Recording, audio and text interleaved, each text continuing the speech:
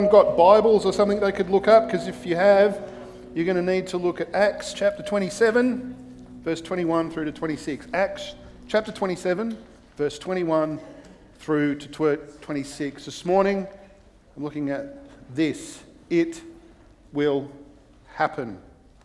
Okay? It will happen. Now, this morning, although it's only for a very select few people, it's only for people that have experienced disappointment, relationship breakdown, plans that didn't work out. The rest of you can look at Facebook this morning, okay, because it's obviously got nothing to do with you guys. I came across this meme a little while ago. Kate, have you got that for me? That said, I think I've done it accurately. And this represents how I think the path from where I am to where I want to be goes. And then the next one is how it actually goes. Can anyone relate to that? Anyone know what I'm talking about? Absolutely.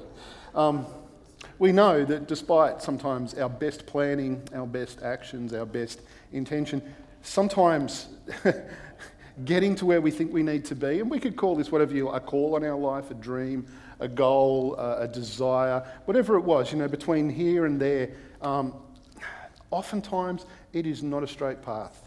It's a very convoluted, sometimes painful, difficult, frustrating, devastating path that we do. And the temptation for us as we go through this process, sometimes when we realise that we're just not on this straight trajectory to where we want to be, is that we start to think that something has gone wrong. And more importantly, sometimes we think that maybe we've done something wrong. Because if we were doing the right thing, then shouldn't it be easy? Does anyone else fall into that trap as well? If we're doing the right thing and we're really within the will of God and we're ticking all the boxes and we're doing our best we can, then we should just be able to get there. And therefore, we define opposition and resistance and everything, all the difficulties that come along as some sort of sign that maybe not only has something gone wrong, but maybe there's something wrong in me and that God is actually trying to teach me a lesson in all of this. And while sometimes it's true that our choices can take us down little alleys and paths and deliver us to places we never expected to be, it would be wrong of us to conclude, just because things get difficult and we get stuck and it gets hard, that we're never going to get there. Because again, I want to remind you this morning, and we're going to come across this in this passage we read, no matter what we're up against, when we are genuinely setting our hearts on the things that we believe God has called us to do. And I'm a big believer in this. That verse in the Bible that says God will give you to the desires of your heart? You know that verse? Okay, he's not talking about, I want a Lamborghini and if I want it enough, I'm going to get it. It's that God will plant desires in your heart as well. And so we need to learn to trust that sense that we have about what it is we want to do. I fear that sometimes we're really suspicious of what we want because we feel, how could that possibly be from God? But if we've set our heart on actually serving God and being there for God and wanting to be used by God, 9 times out of 10, we can trust that intuition that we have that has actually come from God, and that is the thing that God is calling us to do. And what I want us to understand this morning is even when that gets really difficult between A and B, it will happen if we don't lose heart and we don't give up. Now, the good news in this also is that it doesn't just happen to mere mortals like us. It happens to everyone. And it happened to some of the super saints in the Bible. The best example is this one we're going to look at this morning in Acts, the example of Paul. And we're going to look at that passage that I told you, but it's actually part of a much broader story that goes back to about Acts 24, 25, all the way through Acts 26. And essentially this is it, just to put it in context for you. Paul has always had this desire to go to Rome to preach the gospel because Rome is the epicenter of the civilized world, right? So he wants to take the gospel to Rome. He wants to change the world. But he gets arrested when he's in Jerusalem. And through a variety of circumstances, because Paul is also a Roman citizen, he says, I don't want anyone here telling me the whys and wherefores and whether I'm guilty or not. I appeal to Caesar, which means he was able to go and stand before Caesar and put his case because he was a Roman citizen. And so he goes to Rome, but instead of going to Rome as a free man to preach the gospel, he goes to Rome as a prisoner. And on his way to Rome, the ship he's on runs into terrible trouble. They run into a hurricane. The ship is almost destroyed. They drift aimlessly and without the ability to direct the ship. For 14 days, they run out of food, and then they actually end up being shipwrecked on Malta. So now, rather than being in Rome as a free man preaching the gospel, he's not even in Rome as a prisoner. He's shipwrecked on Malta. And to make matters worse, while they're shipwrecked on Malta and they're building a fire, trying to get themselves all warm and sorted out, a deadly snake bites him. And you think you've got problems, right? You think you've had a bad week. So you read that and you go, I don't even know what a bad week looks like, because, man, this guy is just going from bad to worse and bad to worse. And it's in the middle of this, while they're still floating around the Adriatic, that Paul decides to say this. And this is the passage we're looking at this morning. It's, I can't remember what I said, 27, 20, 21? Yeah, from verse 21. After they had gone a long time without food, Paul stood up and said to them, Men, you should have taken my advice not to sail from Crete. Then you would have spared yourselves this damage and loss. It's always a good idea to say to a hungry bunch of people, I told you so, isn't it? Especially when you're floating around on the sea. I mean, what could possibly happen? But now I urge you to keep your courage, because not one of you will be lost. Only the ship will be destroyed. Last night an angel of God, of the God to whom I belong and whom I serve, stood beside me, and he said, Do not be afraid, Paul. You must stand trial before Caesar, and God has graciously given you the lives of all who sail with you. So keep up your courage, men, for I have faith in God that it will happen just as he told me. Nevertheless, we must run aground on some island. It will happen. It may not happen the way we thought it would happen. It may not happen in the time that we thought it would happen, but it will happen. When my eldest daughter, and this is not going to embarrass you, Caitlin, so please don't get nervous. When my eldest daughter was about 3 years old, Heather and I were sitting at our dining room table, and I think my parents were there at that stage, and we were having like a cup of tea and talking, and Caitlin, being a child, was crawling under the table and playing. But she forgot where she was, and so, she stood up as quickly as she could, and we just heard this thud, and all the cups and everything rattled, and that was her head hitting the table. So I jumped underneath, and these words came out of my mouth. That is a direct consequence of your actions. There's parenting 101 for you, hey. That is a direct consequence of your actions. She's 3. She's unconscious, practically. And I'm telling her, there is a cause and effect here, and you need to work it out. I love how the Bible tells us that it's while they're floating hopelessly at sea and they're very, very hungry, and because they haven't eaten for 14 days, Paul speaks up and says, well, I did tell you this was going to happen. You should have listened to me, and then you wouldn't be in this mess. When things don't go the way we hoped or planned, or life dishes up us some nasty surprises, it's human nature to want to know why, isn't it? We always want to try and find a reason. But I tell you what, after nearly 30 years of pastoral ministry, what I've discovered is that 9 times out of 10, you never really know. You can't really find a reason. And secondly, even if you did, it's very unsatisfactory in terms of helping people navigate what they're trying to navigate. When we're going through a tough time, we don't need a reason, we need reassurance, don't we? That's what we need. We need reassurance. We don't need a reason. Often the best insights come in retrospect. I mean, we can look back and then maybe we can go, okay, I can see how all that worked out, and then maybe that positions us better to be smarter and make better decisions in the future. But it's only ever in retrospect. When you find yourself lost at sea and starving, or you bang your head under the table, you don't need a reason. You actually just need some reassurance. And the reassurance that we need to be reminded of time and time again is that God has still got this, and God has got you. And that's why I love the songs that we were singing this morning. I mean, it was just like there was this theme coming out, just reminding us again of the goodness and the kindness of God, that even though our circumstances might make us feel all at sea, there is this constant in all of it, and that is this good, kind God who still has control of the situation. He still has control of you. And the thing that you set out to do, you know what? It doesn't look like it right now, but it will happen. That's what's going on in that. See, the temptation for us to think that just because things have gone pear-shaped, somehow we have slipped beyond the grace and power and control of God.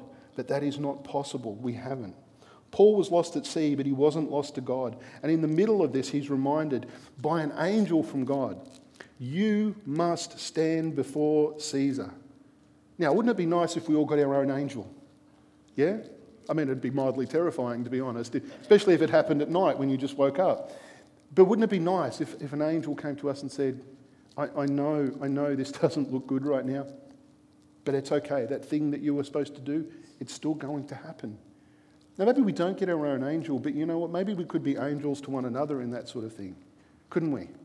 Maybe we could actually just, when someone's really struggling, rather than sit down and go through in forensic detail all the reasons why you think this might be happening and ultimately you never really do, or using it as an object lesson to teach them something, maybe the best thing we could do is sidle up alongside one another and go, I know you're not seeing this right now, but let me just remind you of something. This thing that God has put in your heart, it's going to get there. God has got you and God has got this. Amen? All right? God has got you in this. And I don't understand it either. I'm not going to try and guess, but God has got you. And God has got this. And it will happen. Now, I know what it's like to try and wrap your head around that. And I know what it's like to try and believe that when all the evidence points to exactly the opposite. I'm a horizon scanner, so this metaphor of being lost at sea and floating around helplessly in a boat works for me. Because I can imagine when you're in an open sea and you're looking around the horizon for, okay, I'm going to get to Rome, how's that going to happen, where's the help coming from? And all you can see is the curvature of the earth, okay? You're starting to think maybe this isn't going to work out. And I'm a horizon scanner. When something happens and I think, no, God's going to do this, I immediately look for some sort of tangible evidence of the way he's going to do that. Does anyone else do that? Like, where's the rescue ship? Because if I can see the rescue ship, even if it's miles away on the horizon, I'm more tempted to believe that God has got this, yes? Okay? And I do that all the time in all my circumstances. I immediately scan the horizon and all I see is the curvature of the earth. But it's at those points that I have to come back to it and remember that God has still got this. I can't see it. And here's something else I have to remind myself of, and it's been a really recent thing and it keeps coming up again and again. When I say recent, it's been in the Bible a long time. But it's come up as a recent thing for us time and time again. That even if I can't see it, I can't even imagine it. And we're reminded again that God does immeasurably more than all we ask or imagine. So I have to remember that my creativity and my capacity for possibility thinking extends only so far. Beyond that, God has to do that. And God is not limited by what I can conceive of, yes?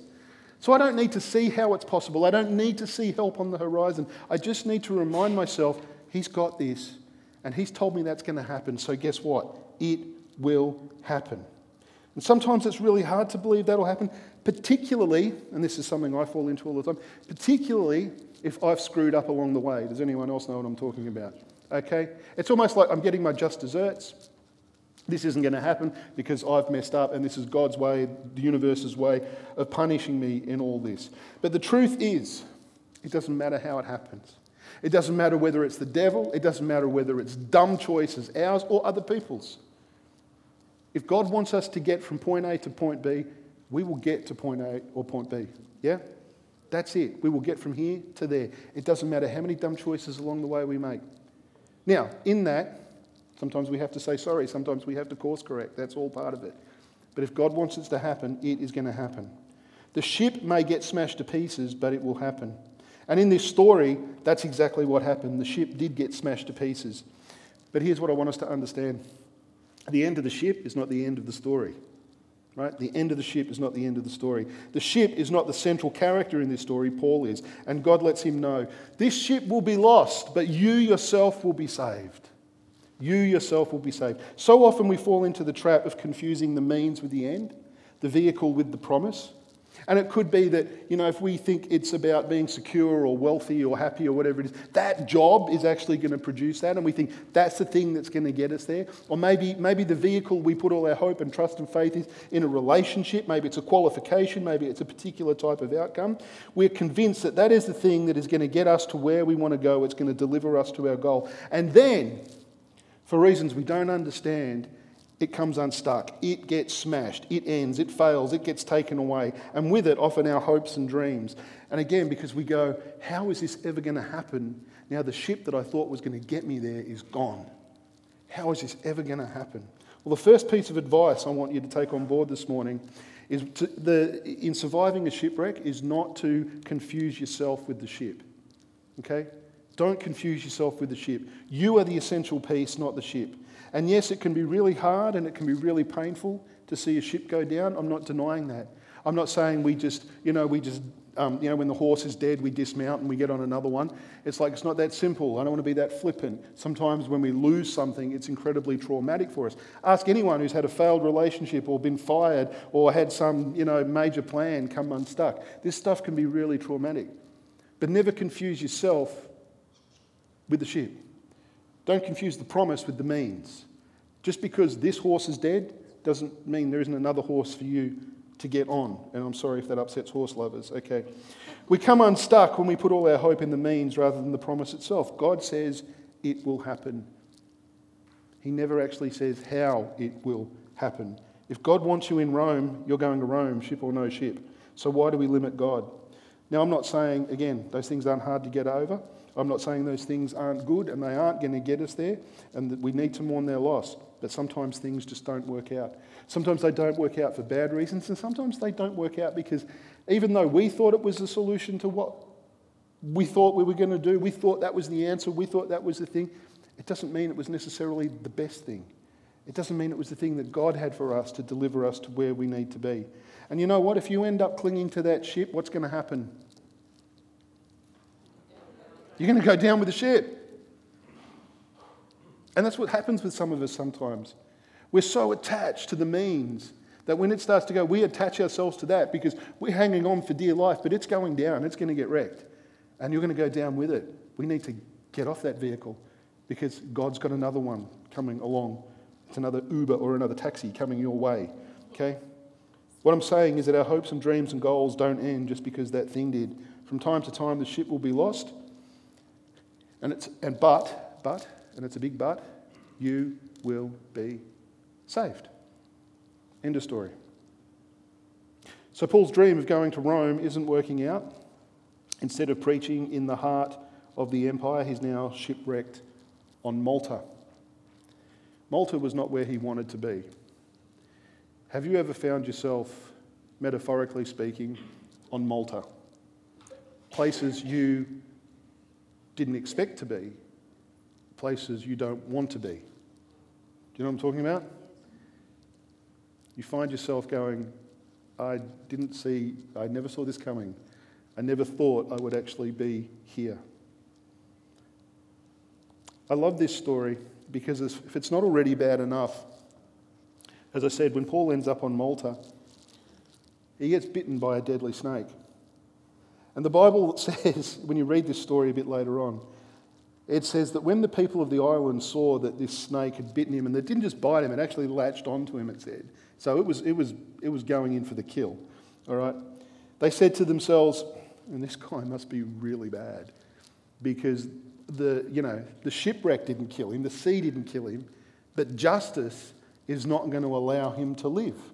So it's like he dodged a bullet, but you don't get to outrun justice. You must be so bad that if justice can't kill you with the sea, it'll kill you with a snake. That's the conclusion that they drew. And it's so easy for us to think that something is the way it is because of what it looks like. And by that I mean, we people are very quick to jump to conclusions about situations and people, aren't we, when we see things not going well? Yeah? Anyone else do that? Good. I just want to make sure you're being honest. Yeah, we do. Oh man, they must have really messed up. They must be really bad, you know? And that's fine when we do it. It's not so fun when it's directed at us, is it? Okay? People start drawing all sorts of conclusions about us. He must be really bad. Look what's happened to him. I remember when we resigned from our last church, we not only had to walk away from something we'd invested 15 years of our life in, but both of us were unemployed. We had no source of income coming in whatsoever. And one of the people who'd been kind of instrumental in causing a lot of the trouble that led us to ultimately have to leave went to another church, and I found out very quickly in the middle of this that not only did they go to another church, they were welcomed with open arms and put on leadership very quickly. So if you were to look at circumstances and situations at face value, you've got two people over here who've just had to walk away from a dream with no money and no hope and just not knowing what was going to happen. And you've got another person that's being affirmed and promoted. What conclusion would you draw from just the surface? You're bad. Yes. And you'd be right. Because no one's perfect, hey? And there's no claim here that, we were just misunderstood and misguided. We had our stuff, right? But I remember hearing that news and sitting there, and my first thought, and it's pathetic, my first thought was, what are people going to think? What are people going to think? What are people going to say? They're going to look at us and they're going to think, yeah, there is confirmation that you suck because that's your situation. And here's confirmation that these people that were causing trouble were right because they're getting on with their life and they're being blessed. But it would have been a wrong conclusion to draw because the truth was far more nuanced than that. And again, I'm not saying that we didn't get a bunch of stuff wrong. We did. But it wasn't that cut and dried. And if you think about stories in the Bible, you see this quite a lot. I mean, Joseph ends up rotting in a dungeon. Did he deserve to be there? He was falsely accused. And the person who falsely accused him got on with her life while he sat in a dungeon. He did the right thing and suffered for it. John the Baptist ends up in prison and ultimately beheaded. Why? Because he did the wrong thing? No, because he did the right thing. And I guess the biggest story in that of all, of course, is Jesus, who at the end is stand there and he's falsely accused of absolutely everything. He's lost all his followers, he's beaten and tortured and ultimately executed. By those standards, who do you think is in the right? Appearances can be deceiving, can't they? Circumstances are not necessarily a reflection on what is actually going on. And we have to be aware of that. What do you do, though, when your circumstances have gone pear-shaped? The bottom's fallen out. You're left standing there going, I don't know what's going on. I don't know how all this is going to work out. And then you've got some of Satan's little helpers who are gathered to point the finger and say, you must be bad. You must have screwed up. You wouldn't be in this position if you hadn't done something wrong. What do you do? Well, you can agree with the crowd and lie down and die, right? Can't you? You can go, sure. You can allow that little insecurity or big insecurity that you have in you for that to latch onto that and convince yourself, yep, you know what, I must be in this position because I'm a bad person or I've done dumb things or whatever. God is punishing me or whatever. And you can give up in all of that. Or you can try and defend yourself. Have you ever tried to do that? How does that work for you? Because here's the thing, people that do that, they don't want to know the truth. They just want to point the finger. So it's a waste of your oxygen, right, to try and dissuade people or try and turn people's mind. Here's the thing, the people that really love you and care for you will always believe the best about you no matter what. Yeah? Even if it's saying to you, yeah, you made some really dumb choices in that and there are some consequences for that, but it's still not, you're not being punished for this. You know, the people that love you will tell you the truth and they will love you no matter what. The people that want to stand there and go, you're getting your comeuppance, they're not people that love you. They're not people that are trying to reassure you. They're not people that are trying to help you. So why would you waste your time and energy? It's exhausting trying to get them to see things another way. Or you can do what Paul did, and I love this, because as you read that story, think about this, there's a snake, a deadly snake latched onto him. You know what the Bible says? You know what Paul did? Besides shriek like a girl. Now, you know what he did? It says he shook it off. And I thought, there's power in that. You know? There really is. What was that? There's a song about that. Yes, the theologian Taylor Swift. You know, haters gonna hate, and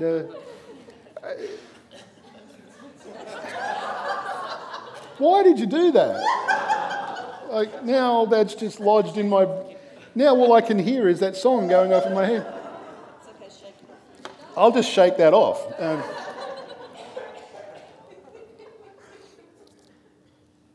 This isn't... Look, I'm not being flippant about your circumstances or the pain or whatever. You can't just shake off tragedy and loss and whatever.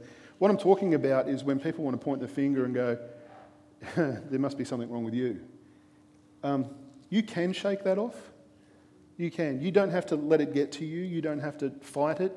You just need to treat it with the contempt that it deserves and go, I'm not having that. Because that's not the voice of God, is it? You know, that is not the voice of God. God doesn't condemn, does he? We seem really uncertain this morning. So it sounds like you think that God does condemn. Well, he doesn't. You know, God's voice doesn't come to you in condemnation. It comes in love and kindness, because it's the kindness of God that leads to repentance. That's what the Bible says. So God comes to us in ways that get to our heart, not batter us down. Okay, they lead us to life. Okay, they don't leave us feeling helpless and feel like we're being punished because we deserve it. But I just love that. He just shook it off. Not only did he shake off the snake, he shook off the accusation as well. And then, and this is the bit that I just love, okay, because I think this, you know, he didn't die. The best way to let people know that they've got the wrong end of the stick is not die. How's that? And I mean, I'm talking metaphorically, and maybe even literally if you can pull that off. But don't die. Because that's what they want their words to accomplish. They want you to die. So shake it off and live. And then what happened, the narrative went like this. First they think he's this evil murderer that justice is trying to kill, and then he doesn't die, so they go, oh, actually he's a god. And that's what we want, isn't it? Okay? That's where we're going with this. It's like, yeah, they didn't kill me. I'm a god. Now you're going to die. No. It's almost like the best revenge is success. Except we don't do revenge because we're Christians. But if we weren't, you know what I'm talking about, don't you? If we weren't, we would go, no. But I think there's even currency in that, because what I think it is, it's like, there's a passage in 1 Peter, and it talks about Jesus, and it says, when he was accused and maligned, he did not open his mouth. He came back from the dead. Boom. Okay, you know what I mean? It's like we could have this argument. I think I'll just do the resurrection thing. Okay? The best way for people to see that they are wrong about that, and they're not just wrong about you, they're wrong about the way God works. They're misrepresenting God in that as well. It's not to curl up and die. It's not to argue with them. It's to live and to walk into that thing that God has for you. And then they need to deal with whatever it is in them that might resent that or not want to acknowledge that or whatever it happens to be.